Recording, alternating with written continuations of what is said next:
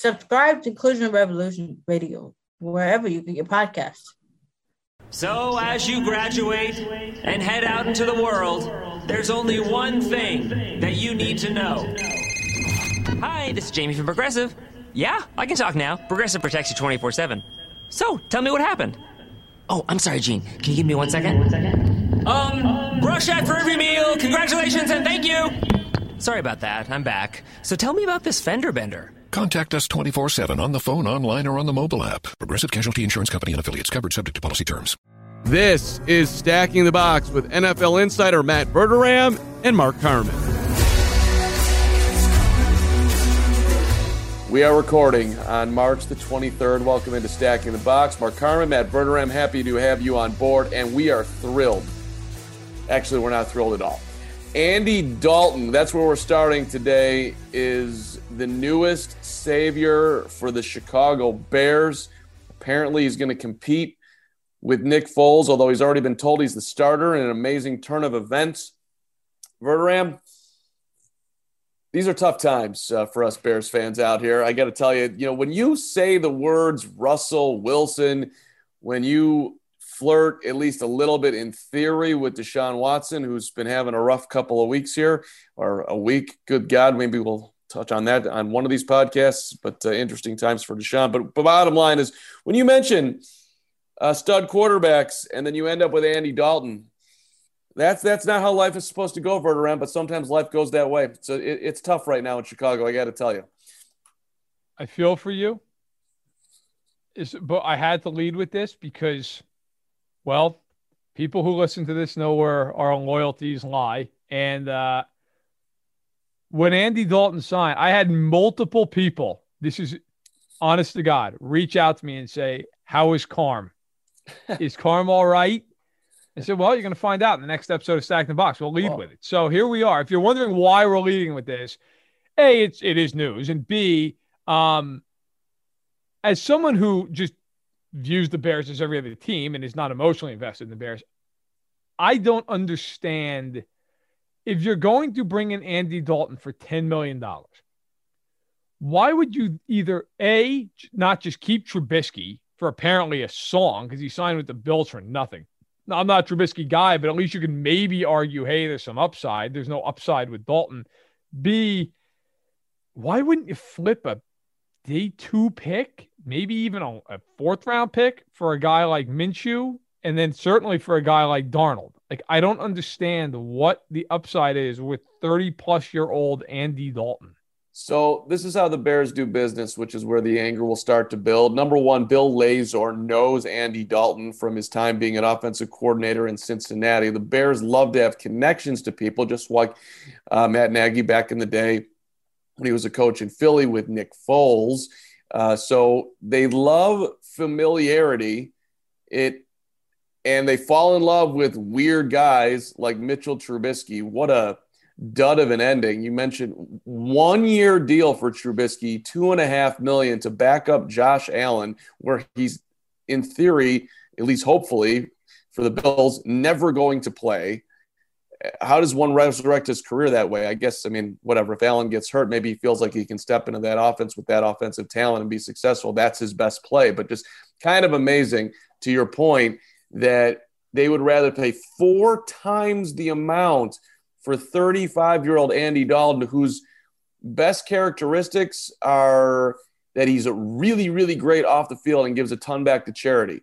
14 touchdowns, 8 interceptions last year. He was a okay quarterback back in the day. I don't want to take anything away from the guy who went to the Pro. Right, so, I agree.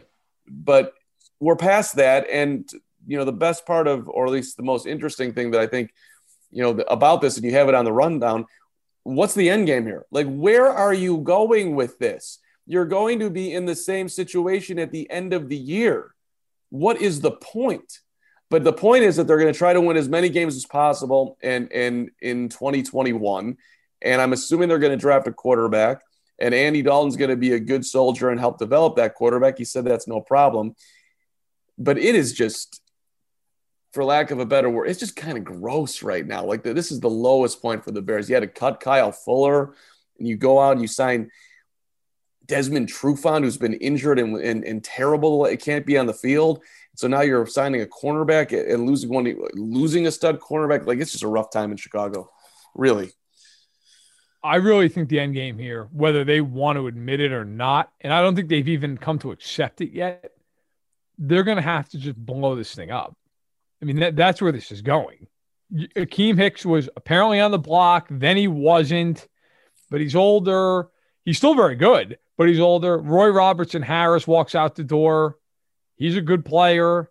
Great offseason for the Jaguars. Yeah, nice. Between him and Shaquille Griffin. Very nice. At Progressive, you can get 24/7 protection, even if you break the space-time continuum. Ted, wake up. Huh? You look exactly like me. I am you, Ted, from the future. You need to call Progressive. What? Why? Well, they have 24/7 protection when you bundle your home and auto. And my teleportation cube just smashed into your car. Wait, you crashed into my car? Technically, it's our car. Progressive offers more than a great price when you bundle home and auto. We offer round-the-clock protection, which literally means anytime. Coverage from Progressive Casualty Insurance Company, affiliates, and third-party insurers, and subject to policy terms. Bundle discount not available in all states or situations. And then, of course, Trevor Lawrence is coming on down here in a month. They got, 3 other picks in the top 45? Marvin Jones, I agree. Jacksonville, great job. But you look at the Bears, and I don't see any clear, concise plan.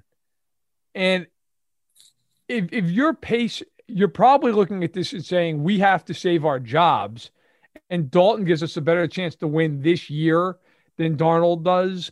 Okay, I can kind of maybe buy that. But what does Dalton really give you a shot at winning? You're not winning the division. You're what? Maybe 8-8 again? And just going to be a 7 seed and get blasted out of the wild card round? I mean, that's like best case scenario. And then it comes out, well, they're in on Kenny Golladay. How are they in on Kenny Golladay? That was like, which seems like such a leak from the Bears. Like, hey, we're trying. And I love how the leak that they were aggressive included a 1-year, $12 million deal. Guy ends up signing for like $4 and $76. And the Bears are like, well, hey, we were there on a 1-year contract. You can't even sign Allen Robinson. And you're trying to pay Golladay? That seems like lunacy, and it seems like a flat, bald-faced lie coming out of the organization. Right. It was like you're naming it accurately. I heard 1 year, 11 or 12 million. He signs for $4 and $72.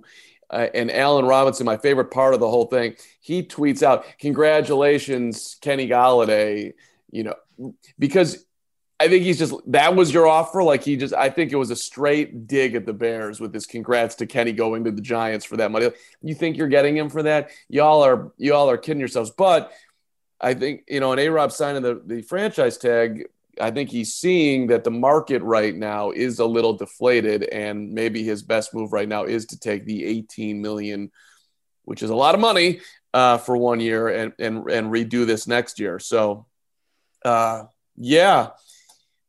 And Akeem Hicks, okay, you want to see if what he can find in the open market, and you're willing to deal him. This guy was the best player on your defense ahead of Khalil Mack 2 years ago. Last year, he did start to trend the other way, and people do say, when you play at that size, you don't you don't start to descend off the cliff. You fall, and it's over. And Akeem does appear closer to falling than he showed a lot of signs of it last year. So I sort of get it. And Kyle Fuller's 29, so which I guess is slightly old for a corner. They couldn't have traded him. Right. You like the guy's still a good player. Like, okay, he maybe is not an all-pro player at this point. He's still a Pro Bowl caliber player, and by far the most physical guy in their secondary. Like, I don't. Couldn't have gotten a fourth from Denver. Like, Denver wouldn't have given up a 4th-round pick for him. Right.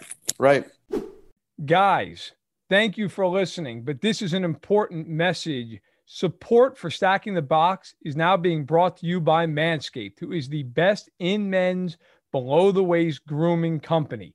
Manscaped offers precision-engineered tools for your family jewels. They obsess over their technology developments to provide you the best tools for your grooming experience. Manscaped is trusted by over 2 million men worldwide. And we have an exclusive offer for my listeners, 20% off and free shipping with the code FANSIDED20. That is 20% off and free shipping. You cannot beat it. So go over to manscaped.com, check out all their latest stuff, including the Lawnmower 3.0 plus the Perfect Package. Check it out. It's a can't miss. Manscaped, something if you're a man, you need to be aware of. Again, go to manscaped.com, and for the code, it's FANSIDED20. And, by the way, this isn't just obviously we're talking about the Bears, but this stuff happens all over the league, okay? The Raiders were going to cut Rodney Hudson, who's one of the best centers of the last decade, until they got crapped on so much nationally. And then, as Peter King wrote, realized that the Chiefs were probably going to sign him the second he got cut, that John Gruden was like, oh, wait a minute. Maybe he actually has value. And, oh, by the way, they got a top 100 pick for him. Now, they still sold short on him. They should still have him on the team. But my point is, the Raiders were just ready to cut him and Gabe Jackson. They were just ready to move on, whatever, get nothing for either one of them. And for people who think they get compensatory picks, they don't. If you cut a guy, you cut a guy. That's it. You don't get a compensatory pick. So this is not just the Bears. I mean, the Raiders were ready to do this with half their offensive line before they realized they actually could get a trade value for him. I just was shocked with the Bears.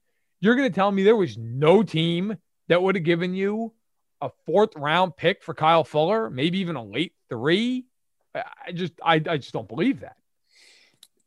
Yeah, look, and the Bears are guilty, like a lot of other teams in the league, kick the can down the road, kick the can down the road with the salary cap. We'll restructure. Oh, right. Well, now we have a pandemic, which we were not anticipating, and things changed, and we left ourselves zero leeway. And now all of a sudden, oh, well, we're going to lose our top player in the secondary. By the way, by far.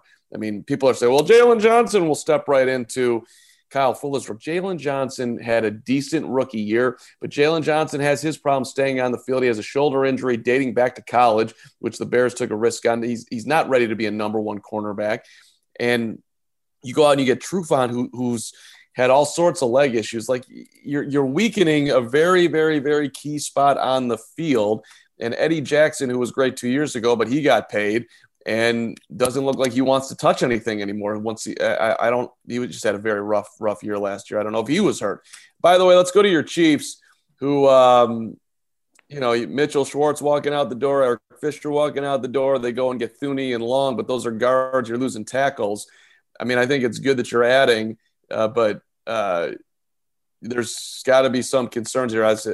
Obviously striking out on, left tackle Williams, all that. So I don't know. Where are you at with Kansas City?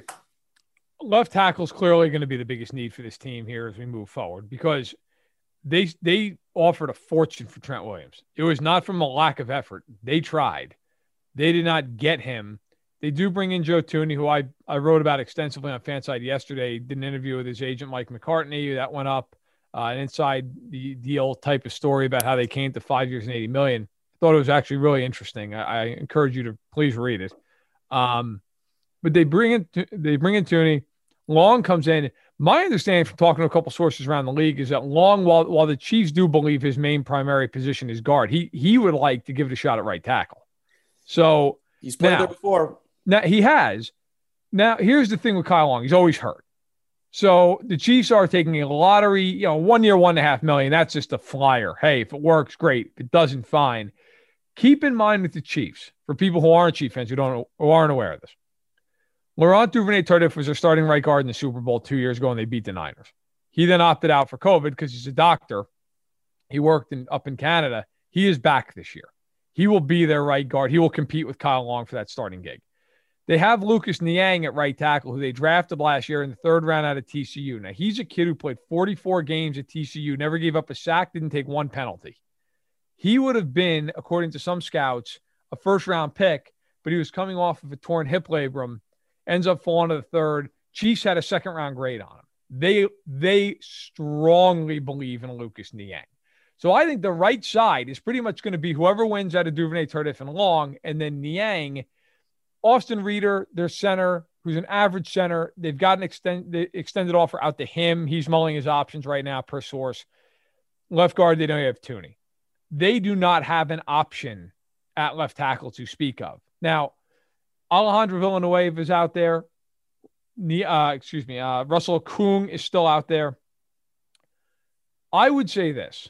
While both guys are potential options, Villanueva has fallen off over the last year, and Okung is always hurt. I don't know if the Chiefs want to bring in a guy who's always hurt. And in his mid-30s. Right. I think it's more likely that they would circle back on Eric Fisher. That's just my opinion. I think it's more likely that in the summer, if Eric Fisher's progressing well from the torn Achilles, that they would circle back and maybe sign him back at a lower number. And also draft a left tackle.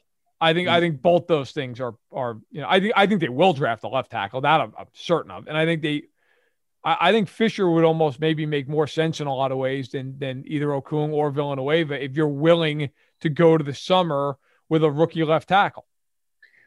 What about on the low end, Julian Davenport? Does that do anything for you? No, again, I think at that point you just draft a kid in the first round. I mean, look, I do know this. The Chiefs and many other teams in the league feel like Introducing Under Armour's Infinity High Sports Bra. Its ergonomic design is molded to support the natural movement of your body. With cord-out padding, the better breathability eliminates extra bulk without sacrificing support. And quick-dry padding is Under Armour's fastest-drying padding yet. When you're lifting heavy, running fast, and pushing yourself further than ever before, you need a bra that will help you go that extra mile and make you feel your best. Shop the Infinity High Sports Bra now at UA.com. Offensive line is stacked in the draft. So if you're the Chiefs, even though you're 31, you might get a guy at 31 this year who normally is like pick number 15. And the Chiefs could always move up. They have 8 picks. They could do that. One of the names out there for KC is Liam Eichenberg. He's a tackle at Notre Dame. Kid out of Northwestern, probably gone at that point, but he's a stud. Slater, love him. Slater, yeah, he's probably gone at that point. Go Cats. Yeah, but I think for the Chiefs, look, I know a lot of Kansas City fans are freaking out over the way free agency's played out. My position is this. I understand that. It has not gone the way they would have wanted. They would be the first ones to tell you that. They wanted Trent Williams desperately. They tried to sign Juju Smith-Schuster. It didn't work out. My belief is that they will kick tires on T.Y. Hilton and try to bring him in potentially as a number 2 receiver behind Tyreek Hill. That being said, okay, if you told me they just have a league average left tackle, who's beating them? I mean, I get it. Like I get the concern.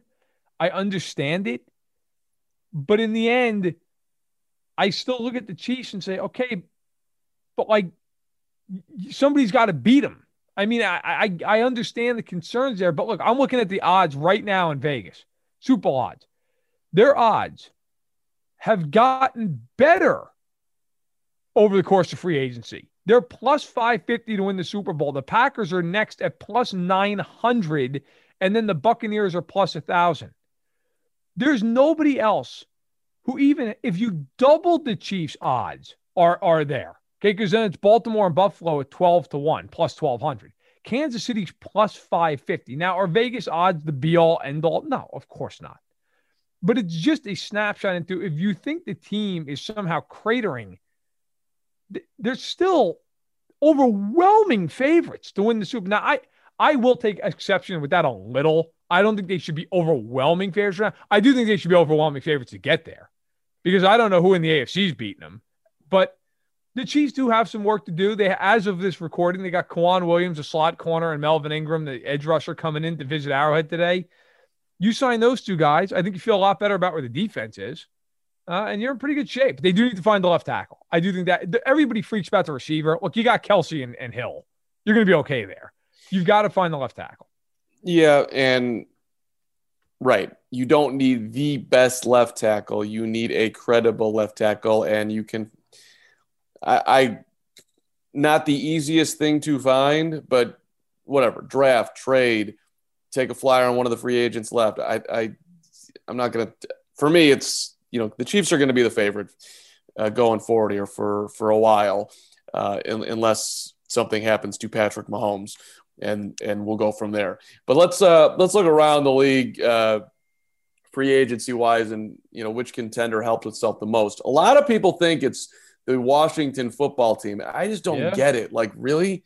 You're that excited about Ryan Fitzpatrick? And Curtis Samuel's a good player, but like it doesn't like jump off the map to me. William Jackson's a good corner too. But I don't know. Like, I almost feel like Kansas City's had a better free agency, just resetting their offensive line, even with the needs out there. Like, where are you going best free agents? Look, I actually think Washington's done a great job. Excuse me as my phone goes off there. I think Washington's done a really nice job. I wrote about this in Stacking the Box on Monday.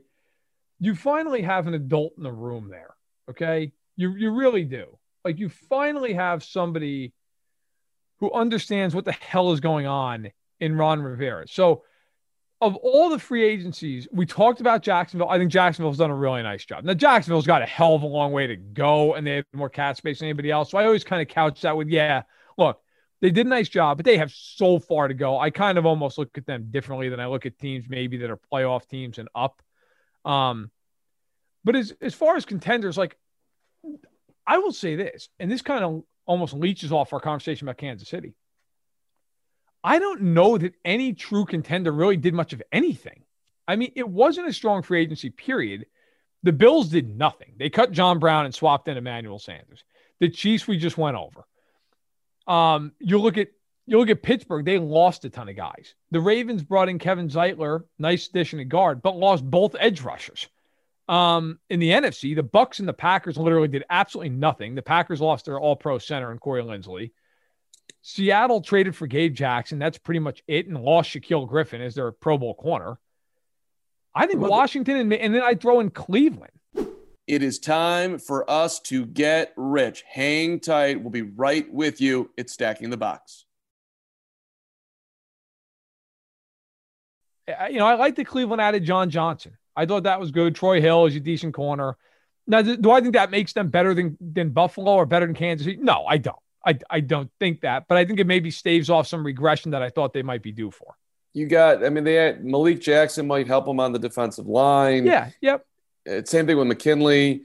Their linebacker depth improved too. The Browns with what they get Malcolm Smith and Anthony Walker, right? My guy, another Wildcat, damn it. So I mean, these are not dynamic, but like I also when you got to have you just use the words adult in the room. Just doing reasonable expenditures that are not necessarily sexy, but don't kill you cap wise and help your depth. Like I get a little turned on by that Verderame. I'm not gonna lie to you. Like just be a family show. Right. Well, it is. That's generally true, but sometimes the adult in the room gets has a take or two. Like that to me is a great way to go through your free agency period. So I know that everybody gets nervous around here. All right. So let's go to Vegas and John Gruden. You got a plan for the Raiders? Look, we just talked about them a touch here, but this is where the Raiders. I don't know where you go with this. He signed for 7 more years. And this is, look, I wrote this for us 3 years ago when he signed, and I'm way too lazy to rip through the archives and pull it up, but I remember it distinctly, right? This is going to be a disaster. Everybody is so excited because he's Mr. Spider Banana, Y2 Banana, all this crap on ESPN. He won a Super Bowl in Tampa and then never won another playoff game. He was not a great coach, even when he won a Super Bowl. He basically took Tony Dungy's team. They scored 9 defensive touchdowns that year, won the Super Bowl, and never won another one. And then he took over roster control and basically drove them into the ground to the point they didn't win another playoff game until this year when they went and won the Super Bowl. I look at Gruden and I say, if this was a franchise that wasn't cash poor, and Mark Davis by NFL standards is cash poor, sorry, and I do apologize for the beeping sounds going on. My wife is at the doctor's office getting. Okay, fine, babe. But it's all right. It is what it is. But look, regardless, I don't know what you do. Like, Mark Davis doesn't have the money to just eat 7 years and $70 million. So that, and Gruden's not just going to walk away from this. It's $10 million a year. So I don't know what you do. You just pray he gets better. But they basically, this offseason, they gutted their offensive line. They signed Yannick Ngakoue, which is fine, but like not a game-changing situation. They're still awful defensively. And they got rid of their most talented unit on the team. They lost Nelson Aguilar. Like, Derek Carr's coming off the best year of his career, and now he has no offensive line, and you lost his best deep threat. And you're looking at this team, you're like, what are they doing? Like, where are they going? I don't know. I don't see it. I think they're the worst team in the division. Yeah, there was a great piece in The Athletic. Tim Kawakami, who does a great job. He writes, if I was a Raiders veteran player presented with the same take a pay cut or ultimatum that Gruden reportedly tossed out in some version to Rodney Hudson, Gabe Jackson, and Marcus Mariota, I tell Gruden that I'll be happy to take a pay cut relative to my performance letter as long as the coach took one too. Like, hey, John, maybe you will do a performance evaluation on yourself and give a donation to whatever charity you feel is a worthy cause. I mean, 19-29 since being at the helm of the old Raiders. That ain't great. And it's not even the record for me. Like, right, I mean, obviously, you're not set up to do well going forward. Right. And that's the thing. Like, he took over a team that needed some work. We all understand that. The problem is they're not getting better. Like, they're just kind of stuck in this weird, like, they're not awful. They're not good. They really don't threaten anybody. And like, let's also just call a spade a spade. They're in a division with Kansas City. You are going to have to get really good if you ever want to host a playoff game in the next 12 years. You're just like, I'll give credit here. They're not a contender, so they didn't make my list earlier. The Chargers did a really, really good job in free agency. Okay. Now they lost something off the defensive side. Ingram might actually go to Kansas City. Perriman goes to Carolina. Fine. They signed Corey Linsley to play in front of Justin Herbert. They signed Matt Filer. They're going to be a team that's in the market for a left tackle in the draft. Like, the Chargers, and they were also in on Joe Thuney, by the way, but they prioritized Linsley. And this is a team that gets it. Like, we have to protect Justin Herbert. Now, the flip side with the Chargers, which is why I don't put them in the contending category, is they just have a lot of holes elsewhere. I don't think they're ready yet to make that jump, but they at least understand, hey, look, we have got to build in front of Justin Herbert. What are the Raiders doing? I would argue they got worse significantly on offense this offseason, and defensively, they're atrocious. I don't get it. And I get Mayock as the GM, but let's all be clear. Gruden and his $70 million remaining are running that franchise come hell or high water. Yeah, and look, from here on out, at least, well, not here on out, but here for next year, if they get back to 500, it's a celebration, right? Yeah. Like, all right, way to go, Las Vegas Raiders. By the way, most expensive ticket in the league. Not that anybody cares, I guess. You're going to Vegas for a weekend. The Raiders are playing. I'll pay whatever I can to go to an NFL game because I'm going to go make it at Caesars or the Bellagio or whatever you do. But it's just crazy to me. Free agents remaining, Matt Verderame. Anybody excite you? There's nobody who I think is like a game-changing force out there, but there are a few guys who are interesting. Look, I look at a few edge rushers, but I'll pick out one here. So Carlos Dunlap, to me, is someone who I thought played really well in Seattle at the end of last season. And he's older. I understand that. He just turned 32. But he's a good player, man. I mean, you go through, he's about as consistent as it gets. You go through his career, okay? He's been in the league since 2010. Here's the sack totals: 9.5, 4.5, 6, 7.5, 8, 13.5, 8, 7.5, 8, 9, 6. I mean, do I think he's like the end-all, be-all? No, but could he come in and help a team? I certainly think he could. I thought he helped Seattle quite a bit. And the other guy I would throw out there is Justin Houston, who the Kansas City rightfully moved off of after 2018. He had 9 sacks that year, but he was going to cost them $22 million a year. They had to move on. He had some injury issues. He hadn't played a full 16-game slate for 4 straight years. Last 2 years, Indianapolis has not missed a game, 19 sacks over that time. He also almost the exact same age, 32 years old, is a month older than Dunlap. I think both those guys could really help a team. Like I don't know that you look at them and go, oh my God, we got so-and-so. Well, we're going to the Super Bowl now. But I think like if you're a team like the Bills who desperately needs pass rush, you're going to tell me those two guys couldn't help you? If I were the Bills, I'd sign them both. What about KJ Wright? No. No, I mean, he's a good call. He's 31 years old. Just somebody who can provide just a solid force. 86 tackles last year, whatever. Tackles, sometimes there isn't a statistic that tells you nothing. No, but he can cover. Look, he's a guy who he's pretty durable. 2018 he missed most of the year, but other than that, really almost every year plays 16 games. So I like him.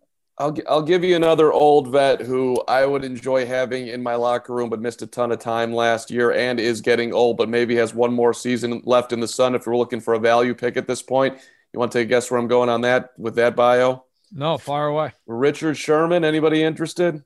Oh, okay, sure. Oh, listen, I think you're right on there. Now he's his own agent, so he's a guy who, he is very self-assured. He's very smart.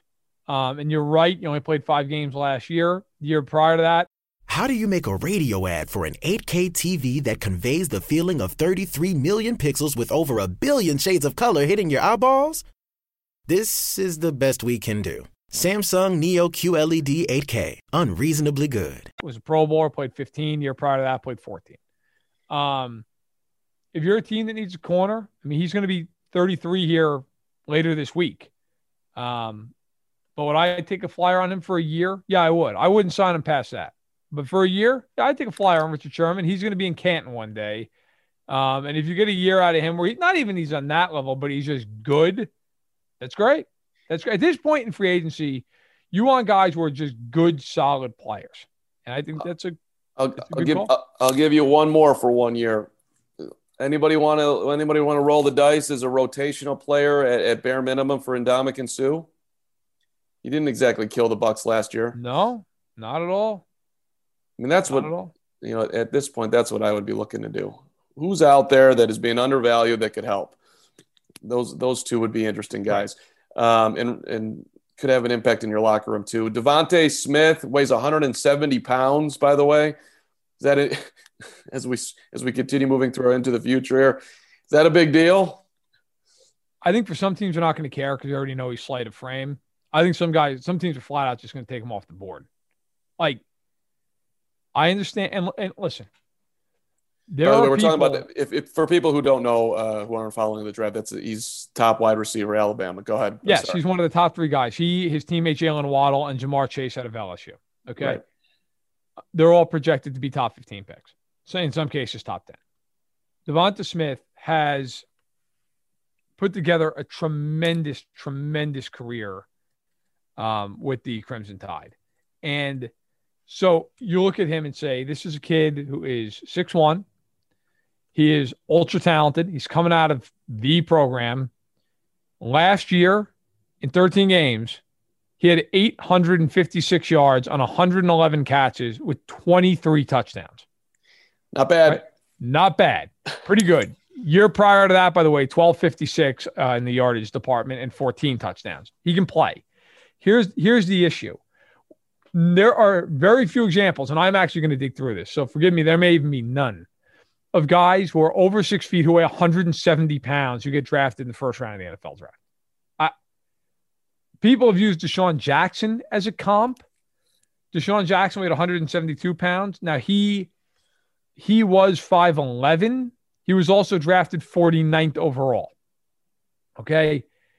Now, he did not have the career at Cal that Devonta Smith had. Not even close. Okay. In fact, in 3 years at Cal, Deshaun Jackson had 22 touchdowns, which does not even equal what Smith had last year. So I get that. I believe he will eventually go in the first. Some team will just say, we don't care that he's 170. The production's insane. He's 6'1", all the rest of it. But you're going to have a lot of teams who just go, bro, he's 170 pounds. Like, there are kids who are 12 years old who weigh more than that. Okay. I was one of them. Like, I can't imagine 170. Like, you're going to have a game where Harrison Smith comes screaming down the slot and just rushes him. Now, maybe he can handle it.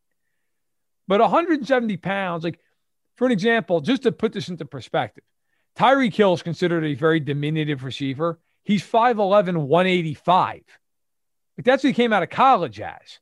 So 170, I mean, DeAnthony Thomas is 174. We got to stop the podcast right now. Diminutive, that is an all-time word on Stacking the Box. I just want to underline that. Out of nowhere, he's busted out a diminutive. Very impressive. Verderame, go.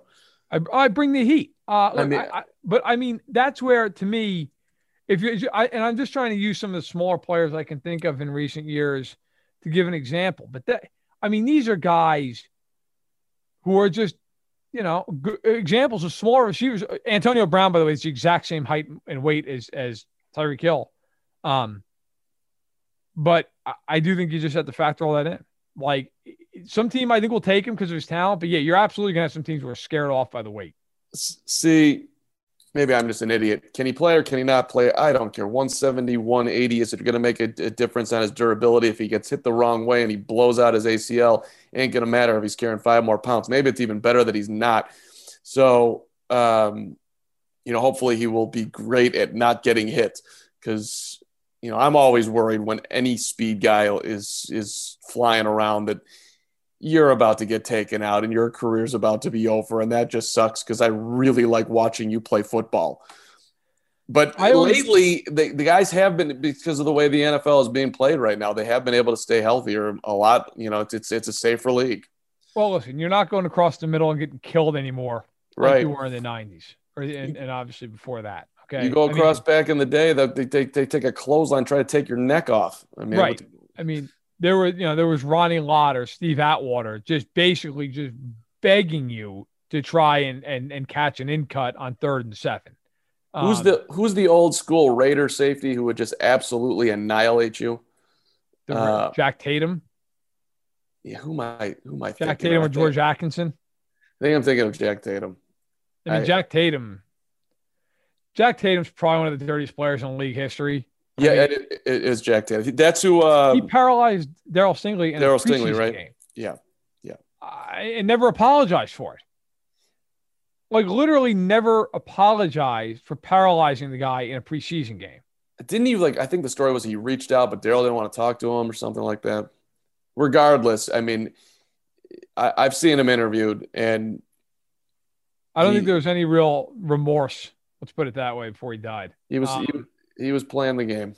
But my point, the point, regardless of that horrendous incident, is guys back then, and even, let's be real, even 20 years ago, it was just a different game. They have liberalized the passing game. Guys used to be able to just come down out of the top of the screen and just bury people. So I agree with that point. Look, my thing comes down to one real trait. Can he get off the line of scrimmage clean? Because guys are going to line up and they're going to try to just be physical and jam the crap out of him. If he can get off the line, he'll be all right. I'll tell you right now, for a guy like Tyreek Hill, that is the biggest reason he's unguardable, is he's really good off the line of scrimmage. And so guys have to, you will never, ever, you go watch film, find me the snap of Tyreek Hill getting jammed at the line of scrimmage. Teams don't even try it, because if he beats it, he's gone. That's going to be a key for Devonta Smith. That's exactly right. Use your skill. Don't get you. That's not going to be a winning formula for him if he's getting jammed up on the line. Just get out there and fly, my man. And by the way, if you want to come to Chicago, that wouldn't be terrible. Although I don't think the Bears should be. I don't think he'll be there at 20, and it's not the Bears' biggest need. Draft a quarterback in the first round, Chicago, bringing this podcast back full circle. Before we get to in or out, 4 of them for you as always. First one here is the Ravens are still the class of the AFC North. We did just throw some love the way of the Cleveland Browns on their offseason. You still making them the class? I am, but I think the gap has really closed. Listen, Cincinnati, assuming Burrow's health, they'll be better this year, but they're still lagging behind. Pittsburgh's lost a lot of guys. A lot. I just think it's over for Pittsburgh. Roethlisberger's done. Last year to me was the year that if it was all going to come together in a magic carpet ride, it was going to be last year. It didn't happen. I think it's Baltimore and Cleveland. I think Baltimore by a razor's edge right now because I just trust their process. I trust that Harbaugh knows what he's doing. They always seem to draft well, but you could really make an argument for Cleveland. You really could. Like, I'm very torn on this. I will stay in on this, but if Jackson doesn't get better, they're not going to stay there. They're just not. He has to throw the ball. And I do wonder emotionally how much has been taken out of them the last couple of years. Like, you get to the playoffs, and then not only do you lose, you get humiliated. Like, they got blown out by Tennessee last year. Then this past season, you scored 3 points. 3 points. And not against a great defense. Like, the Chiefs hung 38 on them the next week. I mean, it's just, it feels demoralizing. But for right now, I'll stay in on it. It's interesting, too. I mean, you look at the draft, Cleveland's 26, the Ravens are 27. I don't think it's going to come down to that pick as to who has the better year. But it is interesting, like, who's going to add on properly with their first-round draft pick and going on. You know, it could very well come down to who has a better draft between the two. In fact, I think it will, right? I mean, logically. I do too. Yeah, so up for grabs. So I guess at this very moment, I would be in on it, but the Browns are certainly moving in the right direction. Quick timeout. Stay with us. You are listening to Stacking the Box. Let's look at Arizona.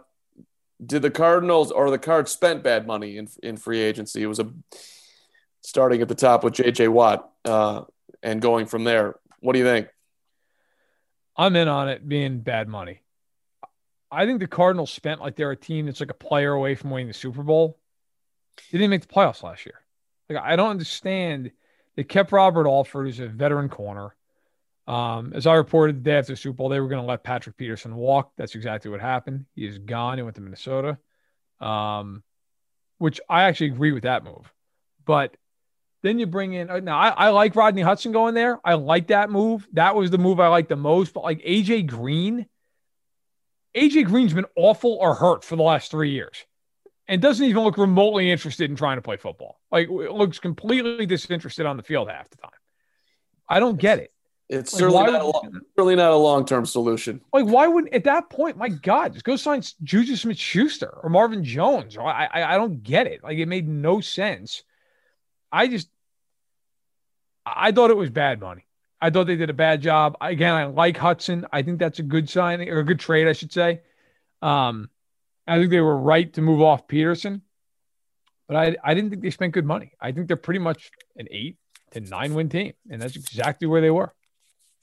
Kenyon Drake walking out the door, does that matter too when you think about like who they let go? I don't know.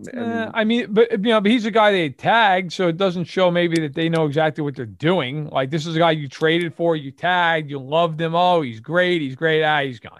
Lost a tight end and Dan Arnold too, for the record. Look, I'm not wowed by Arizona, so I think I'm in on this one as well. Kenny Golladay, the Giants will work out. A lot of dough, man, but like I think at the end of the day, the market for wide receivers was a little bit diminished, and you needed to add playmakers bad. So I think it's a worthwhile investment for the Giants. I would be in on this. Go ahead. Yeah, listen, I think that I get where the Giants are coming from. I don't know that you're going to end up looking back on this contract and saying, yeah, it was worth the money. I also think that they had to do something. So I get it. Ultimately, I think it's a good move for the Giants, even if they overspent a little bit. You've got to get some punch in that organization. Golladay gives you that. And you've got to find out, what is Daniel Jones? Exactly. And that, to me, makes it worth the money. Because you can't evaluate Daniel Jones when he's thrown to a bunch of guys who stink. Like, and I like Darius Slayton and Sterling Shepard, but neither one of those guys are ones. Now, I viewed them as both being twos. Now you have a real one, and now you've got a couple guys who I think are twos who fill out the 2 and the 3. Now you're in business. You get Saquon back. He's got real weapons. So now you're going to find out one way or the other. Like, all right, we spent on a first-round tackle. We spent real money on your weapons. Let's see it. Now it's on him to show you something. Yeah, and watching him, and I don't watch the Giants, a ton, but whenever I do watch Daniel Jones, the dude hangs on to the football way too long, which is why he has so many, or part of the reason why he has so many turnovers. And I'm not sure if you load him up with a bunch of talent that it's even going to matter. But at the end of the day, you invested a ton in him. You overdrafted him. You give yourself the best possible chance to be successful. Would be a reminder. And speaking of that, by the way, in our last one, the NFC East gets 2 playoff teams in 2021. So part of this would be leaning into the Giants, or you love the Washington football team, or somehow you think that Jalen Hurts and Philly are going to have a huge bounce back, which feels like a reach. Or, of course, Dak Prescott and company are going to have their bounce back because now that Dak is back. I can't imagine 2 teams going from the NFC, so I'm out on this, but where are you going? So I'll just lay out the scene here. New Orleans lost Drew Brees. I have no reason to believe they're going to the playoffs. Atlanta's in a complete rebuild. Carolina doesn't have a quarterback. The NFC North, other than Green Bay, who the hell's making the playoffs? You like the Vikings? Minnesota. Okay. I'll hear that. Okay, maybe. The NFC West is where it's like a meat grinder. I don't know. Arizona's better, and I think that division, that's going to be just a very tough road to hoe. And then the Niners, I love the Niners' talent, but my God, can they stay healthy? Can Garoppolo do it? I'm out on the NFC East having 2 teams, but the reason I put it there is I wouldn't be shocked by any means if they have 2 teams. I like Washington, what they did a lot. Now, how do you make a radio ad for an 8K TV that conveys the feeling of 33 million pixels with over a billion shades of color hitting your eyeballs? This is the best we can do. Samsung Neo QLED 8K, unreasonably good. They got to find a quarterback, and that is obviously the big thing. But they're interesting, at least. I think Samuel and Jackson are really interesting signings, good signings. The Giants are better. They added Dory Jackson. That defense was good last year. And the Cowboys add Dak back into the mix. Now, if I had to pick 2 teams, it would be Washington and the Giants, by the way. I'm out because I think ultimately one will miss and be close. But, man, the rest of the NFC, you take the Bucs and Packers out of those 2 divisions, it's I don't know, maybe. Do any of those teams make the playoffs? I don't know. I'm just kind of just thinking about Washington right now. And maybe it's my Bears bias here, and I don't even think he's good, but I am wondering if the Bears are just so bad at helping football players be good that Mitchell Trubisky could do something somewhere. And you're Washington, and you would rather go and sign Ryan Fitzpatrick versus Trubisky, who got no money and is not 40 years old. I don't get that. Really, is he considered just that unsalvageable? This was a guy who the Bears were not the only team. They were the ones that did it, but they weren't the only team that had him graded where he got drafted. So I'll put it this way. Yeah. From my perspective, I would rather have Fitzpatrick because I think he can play to a degree. I don't think Trubisky can play at all.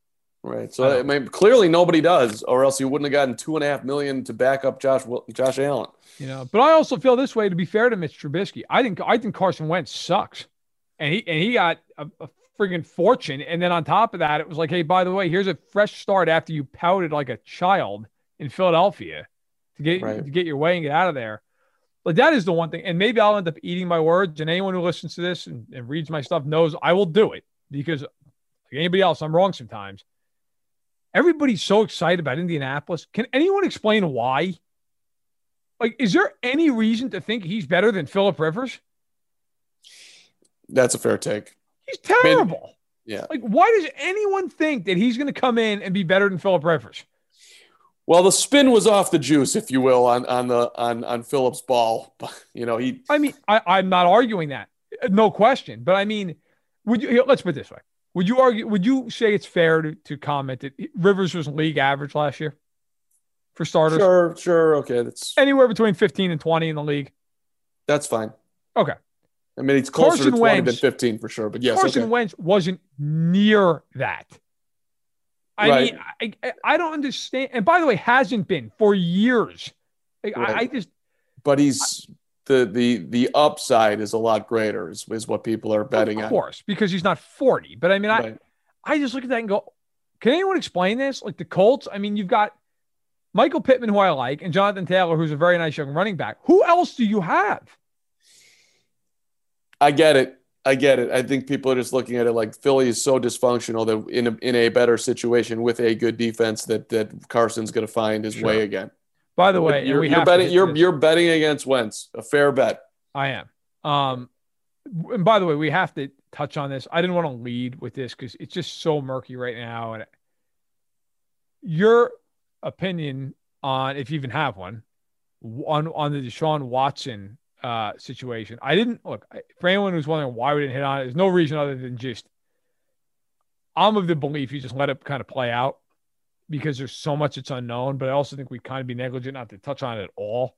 I have no problem giving you my opinion. My opinion is this: if it's true and we don't know, but when we're getting up to 20 reports. I believe 14 have been filed. I believe 14. 14. It ain't 4. That's not 1. So we don't know what the deal is, but it is feeling more and more real. And I would also say that at the end of the day, like it's just incredibly sad on a zillion points. Like here's one of the best quarterbacks in the league who's got everything in front of him, who. If true, had a serious, issue that he did not deal with and impacted a bunch of other people in a terrible way. And none of it's just terrible on a million different wavelengths. So for who he impacted, number one, and then for himself. And I would also say that, again, if true, there's a certain level, and this is not excusing anything in any way, shape, or form, but there's a certain level of entitlement when you get in these positions in life that, people just think they're invincible and think they can do whatever the hell they want. Again, if true, we don't know. And that's just, it's really not the way it should go about it. But it's also stunning for him, and I'll stop talking here. It's like, because the guy, I'm not going to say he was a perfect person, but seemed like he really had his stuff together in a very strong way. So it's stunning to me. I think you put it perfectly. Sad. Like, we don't know. And this is why I hesitate on all this stuff, because we know more details will come out and eventually decisions are going to be made here legal wise. I believe, again, as of this recording, I think we're up to 14 filed complaints, allegations, almost up to 24 people that are reportedly either have already filed or are weighing a potential filing with Busby, who is the lawyer down in Houston. Rusty Harden is the representation for Deshaun Watson, very high-profile lawyer. It's going to be very interesting, if that's even the right word, to see how this plays out, because from a football perspective, and a football perspective only, I don't know that any team could possibly go after a trade with him right now. And I know, Ian Rappaport of NFL Network, who obviously is beyond reproach, has said, no, there are still teams that would trade for him. I don't know how that's even possible right now. Like, can you imagine having an introductory press conference with Deshaun Watson right now and what that would be like? How do you even go about that? And at this point, if you're the Texans, you'd almost, I would imagine, have to accept nothing in return for him. Like, you would be negligent on a million levels to go out offering 3 first-round picks plus at this moment in time. All right? I mean, am I crazy with that?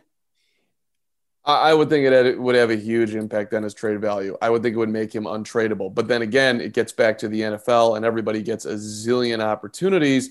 And, if we're going in here, like right now, these are civil suits and he's not facing any time. And people know that these things tend to go away.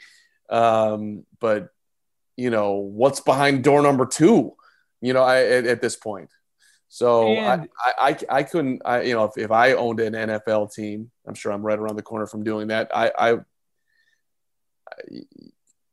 You want me to sign off on trading for Deshaun Watson right now? I can't do it. Here's the other thing of this, and you're right, and you bring up a key point: the civil suits, which doesn't make it any less serious, but it does in the sense of facing potential jail time, something like that. The NFL is going to conduct its own investigation. Mm-hmm. Well, as they should. Now, of course, and again, they're all allegations. We don't know how this is going to play out, but should it play out where he is found to have any kind of guilt, the NFL is not going to be able to just say, oh, well, here's a 4-game suspension. That's not happening. So, I mean, I don't want to speculate much, but I'll go to that length. I feel like that's fair.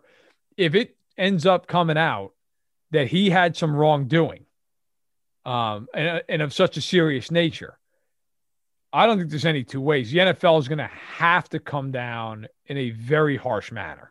He is a high-profile player. He is not a third-string backup that nobody's going to write about or care about. And maybe there are some people out there who say, well, that shouldn't matter. And you're right. From a moralistic standpoint, it should not matter. But it does matter. It does matter. He is one of the faces of the NFL. He is a great young quarterback.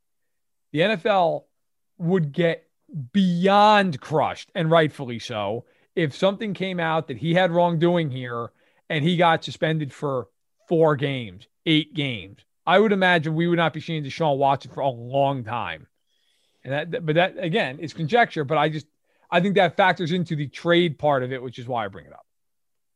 Well, and if you want to go conspiracy theory on this too, by the way, he tries to force himself out of Houston, and then all of a sudden a guy who's trying to exert his power and is young and is African-American, and then all of a sudden out of nowhere, these reports just start flying in. It's interesting timing. I'm not saying we don't know what's going on, but it just like, if that ever proved to be the case, because I know what you're saying, if that ever proved to be the case, you would have major changes in the Texans organization, to put it that way. Yeah. And it doesn't make sense on a level, like, even if that's what Houston, you wouldn't want to implode the value of your player. Right. Which is why it makes no sense. If that, because I've heard that you're not the first person, obviously, to toss that theory out there. But if you're the Texans, what is that doing for you? Oh, right. Now we get to keep him. But the other side of it, well, maybe it's not the Texans. This dude over there wants to do this. I got this on him. Hey, I don't. But if they have that on him, then they have it on him. Like, he put himself in that position. Who knows what's going on? But it's shocking and disturbing. Well, and I'll close this part of this up with this. Okay, maybe I shouldn't be shocked. I don't know. This is from Pro Football Talk today on Tuesday. We're up to 14 assault lawsuits against Watson, with 24 total claims, 24 claims now under consideration by Tony Busby's firm. And again, according to Pro Football Talk, Busby is quoted saying most of the cases allege the same or similar conduct, end quote. And that's what Busby says of the civil complaints, alleging misconduct during massages. We've heard Watson with a statement on Twitter denying it. This is almost a week ago. And we have not seen or heard of Deshaun Watson since. Doesn't mean anything, just making a note of it. He's chosen silence. So, and Mike Florio writes this. Now, Mike Florio is a lawyer, so take that for what you will over Pro Football Talk. He says, meanwhile, it's somewhat unusual that no other lawyers represent clients who are making similar claims against Watson. In a situation like this, other lawyers who have law firms with significant monthly expenses and who are indeed in the habit of seeking publicity and or cash will begin coming forward with other plaintiffs of their own. With so many women making so many claims against Watson, it's a bit odd that none of them have ended up being represented by someone other than Busby. Then again, maybe that's the next step in all of this. Given the way this matter is mushroomed, there's no reason to think the list of potential plaintiffs ends at 24. There could be more that are being evaluated by other lawyers in Houston or elsewhere. And then he concludes with, even if there are no other additional plaintiffs, the sheer magnitude of claims makes it more and more difficult to think that there's an innocent explanation or that they all are embellishing, fabricating, or flat out lying. So that is one man's opinion. Mike Florio, who runs Pro Football Talk and who has a background in law. So just take that for what it's worth. Just sharing that. Just a little meat to chew on here as we look at it. What is a very ugly situation in Houston. He's basically saying what we said, but I with the addition of that is interesting. That it is only one lawyer, and he finds I thought that was noteworthy. Yeah, that he finds that to be interesting. So, all right, we'll see what unfolds here, and I'm just playing in my head like if you're Deshaun, and this is true, and you know it's true. How do you play this? Because one part of me would want to come out and be like, "Hey, I was wrong, and I took advantage of my whatever." My stature in life, and I'm going to be better, but you can't do that. I don't think you can. You can't. I think. Do that. I think. Look, I don't even want to go. I don't know what I would. I think you just shut up. Essentially, which is probably right. What the law, what the law common sense would tell you. Don't say anything, right? Which is probably to his credit. Why not to his credit, but probably to explain. It's probably why he's been so quiet. I'm sure his lawyers are telling him, "Look, don't say a word." Right. Well, right. So, that's usually the way these things go. All right, let's wrap up on a positive note here and things that are going on outside the life. I'll just give you a situation the other day, Verderame. See how you handled this one. It's the 50th anniversary of Lou Malnati's Pizza, one of the fine pizza establishments in Chicago. Beautiful. Right. So they had the large 1971, 50 years. So if you ordered Underdog Fantasy is the fastest growing fantasy app and easiest place to play fantasy sports. Just jump on UnderdogFantasy.com or download the app, draft your team, and that's it. And if drafts aren't your thing, they also have a pick'em game where you can win 20 times your money in a single night. Use promo code RADIO, and Underdog will double your first deposit when you sign up with up to $100 in bonus cash. Deposit $100, get $100 free. That's promo code RADIO. Terms and conditions apply. A large either Chicago Classic or the Lou, which is a spinach and tomato and veggie thing. You get the large for $19.71. Not the greatest value, but it's probably about a $30 pizza. Okay. So they're giving you $10 off. So we call up and my wife asks, well, what's the Lou? They tell them, what's the Classic? And the person on the phone says, well, it's a large cheese pizza. And I'm sitting there like, oh, I thought that was sausage. But, and she's like, okay, well, let's get the Classic. So they deliver the Classic, and it is what I thought it was, a large sausage. Now, my beautiful wife does not want the sausage. She wanted a large cheese. So now we got this large sausage pizza, delicious. Of course. And she's like, what do I do? I'm like, that's not what you wanted. They told you it was cheese. You have absolutely the right to call back up. Yeah. So she does. And they're like, we're really, really, really, really sorry about this. We'll send you a large cheese. And then she throws in, can I get half with spinach too? And I was like, oh my God, that's embarrassing. But she's good like, job at Chelsea. Yeah. Right. And so I'm in the background, like laughing. She's like, don't laugh when I'm asking for something. It's all about leverage. Right. Right. She had it and she used it and they threw in the spinach too. But so now this is with the butter crust. I'm trying to lose weight. Now we got beautiful. Now we got a large sausage in the house and a large cheese with half spinach. And I've gained 100 pounds. So that's. And now I'm going to order one tonight. Yeah. That's great. Yeah. Well, that's great. And by the way, it was well played. Now you get the whole pizza with the sausage, which is amazing. No, right. I mean, it's beautiful. That's a wonderful thing. All right. So I have one that's actually real news that I tweeted out that I'll share now for people who don't have Twitter. So the Verderam family is, of course, Carm, you know, I have my beautiful wife, Stephanie, my daughter, Maisie, who's 3.5. Well, now due September 17th, we have a son that is due. So come on down. I completely forgot about that. That's a terrible job by me. It should have been the lead to the show. I apologize. Congratulations. That's friggin' awesome. And my favorite part of your whole tweet was that you put in capital letters, boy. Yeah. Not running from how happy you are to be adding a male figure to the family. No question. Look, we always knew we wanted 2 kids. And so I didn't care, genuinely, couldn't have cared at all. First kid, boy, girl, made no difference to me. And we got blessed with a beautiful, healthy baby girl in Maisie who lights up my day every day. As challenging as she is at times, she is the best thing that's ever happened to me. So we also knew we only want 2 kids. And that has not changed since we got married. So this one, we knew, like, this is it. I really wanted a boy, wanted a son. I just wanted one of each.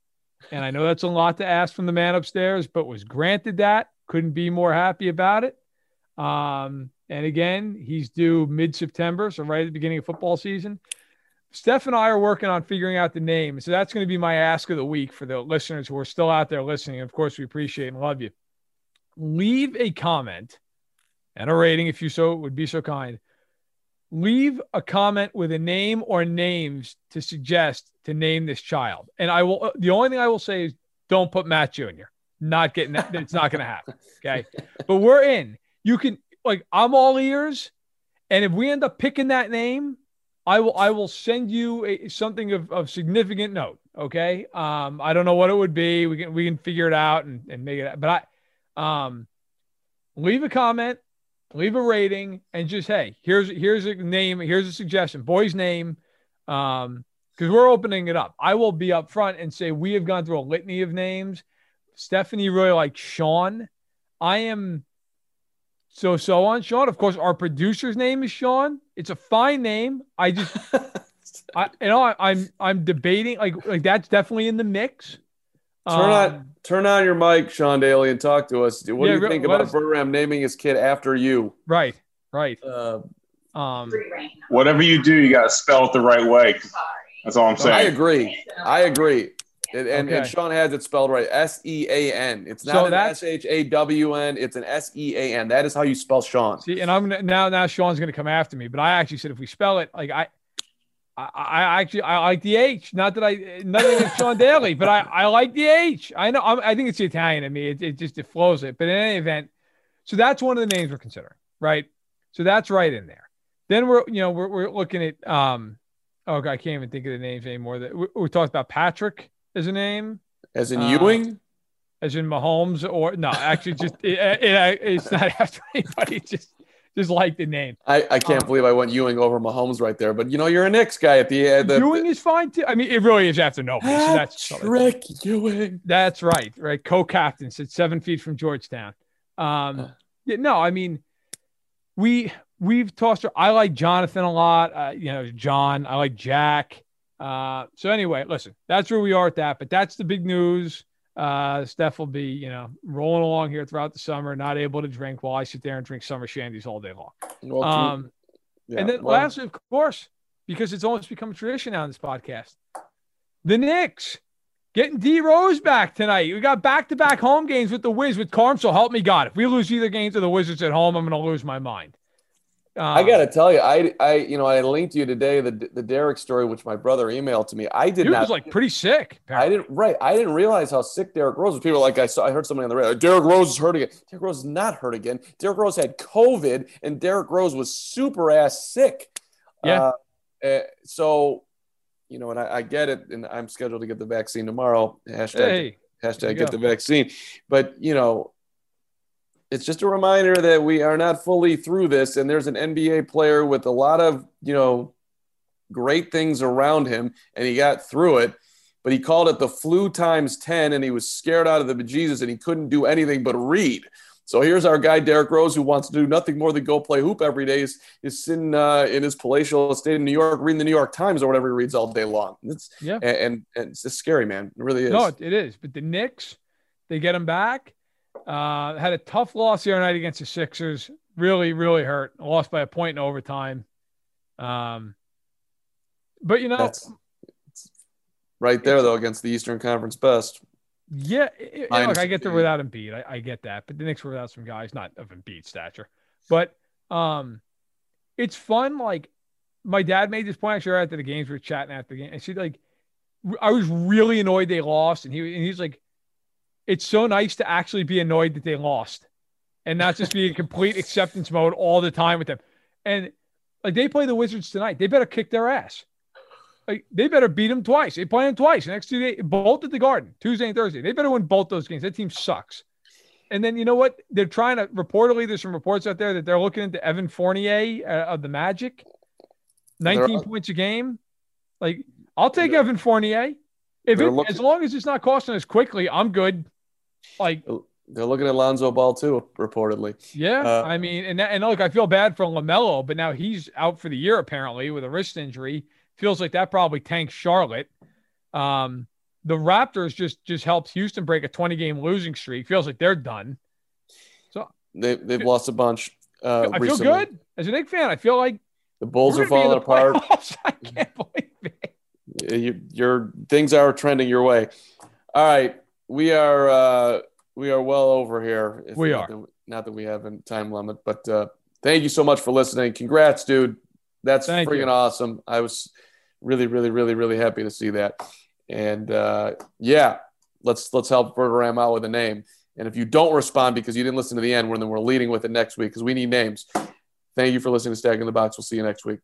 Introducing Under Armour's Infinity High Sports Bra. Its ergonomic design is molded to support the natural movement of your body. With cord-out padding, the better breathability eliminates extra bulk without sacrificing support. And quick-dry padding is Under Armour's fastest-drying padding yet. When you're lifting heavy, running fast, and pushing yourself further than ever before, you need a bra that will help you go that extra mile and make you feel your best. Shop the Infinity High Sports Bra now at UA.com. When you need mealtime inspiration, it's worth shopping Kroger, where you'll find over 30,000 mouth-watering choices that excite your inner foodie. And no matter what tasty choice you make, you'll enjoy our everyday low prices, plus extra ways to save, like digital coupons worth over $600 each week. You can also save up to $1 off per gallon at the pump with fuel points. More savings and more inspiring flavors make shopping Kroger worth it every time. Kroger, fresh for everyone. Fuel restrictions apply.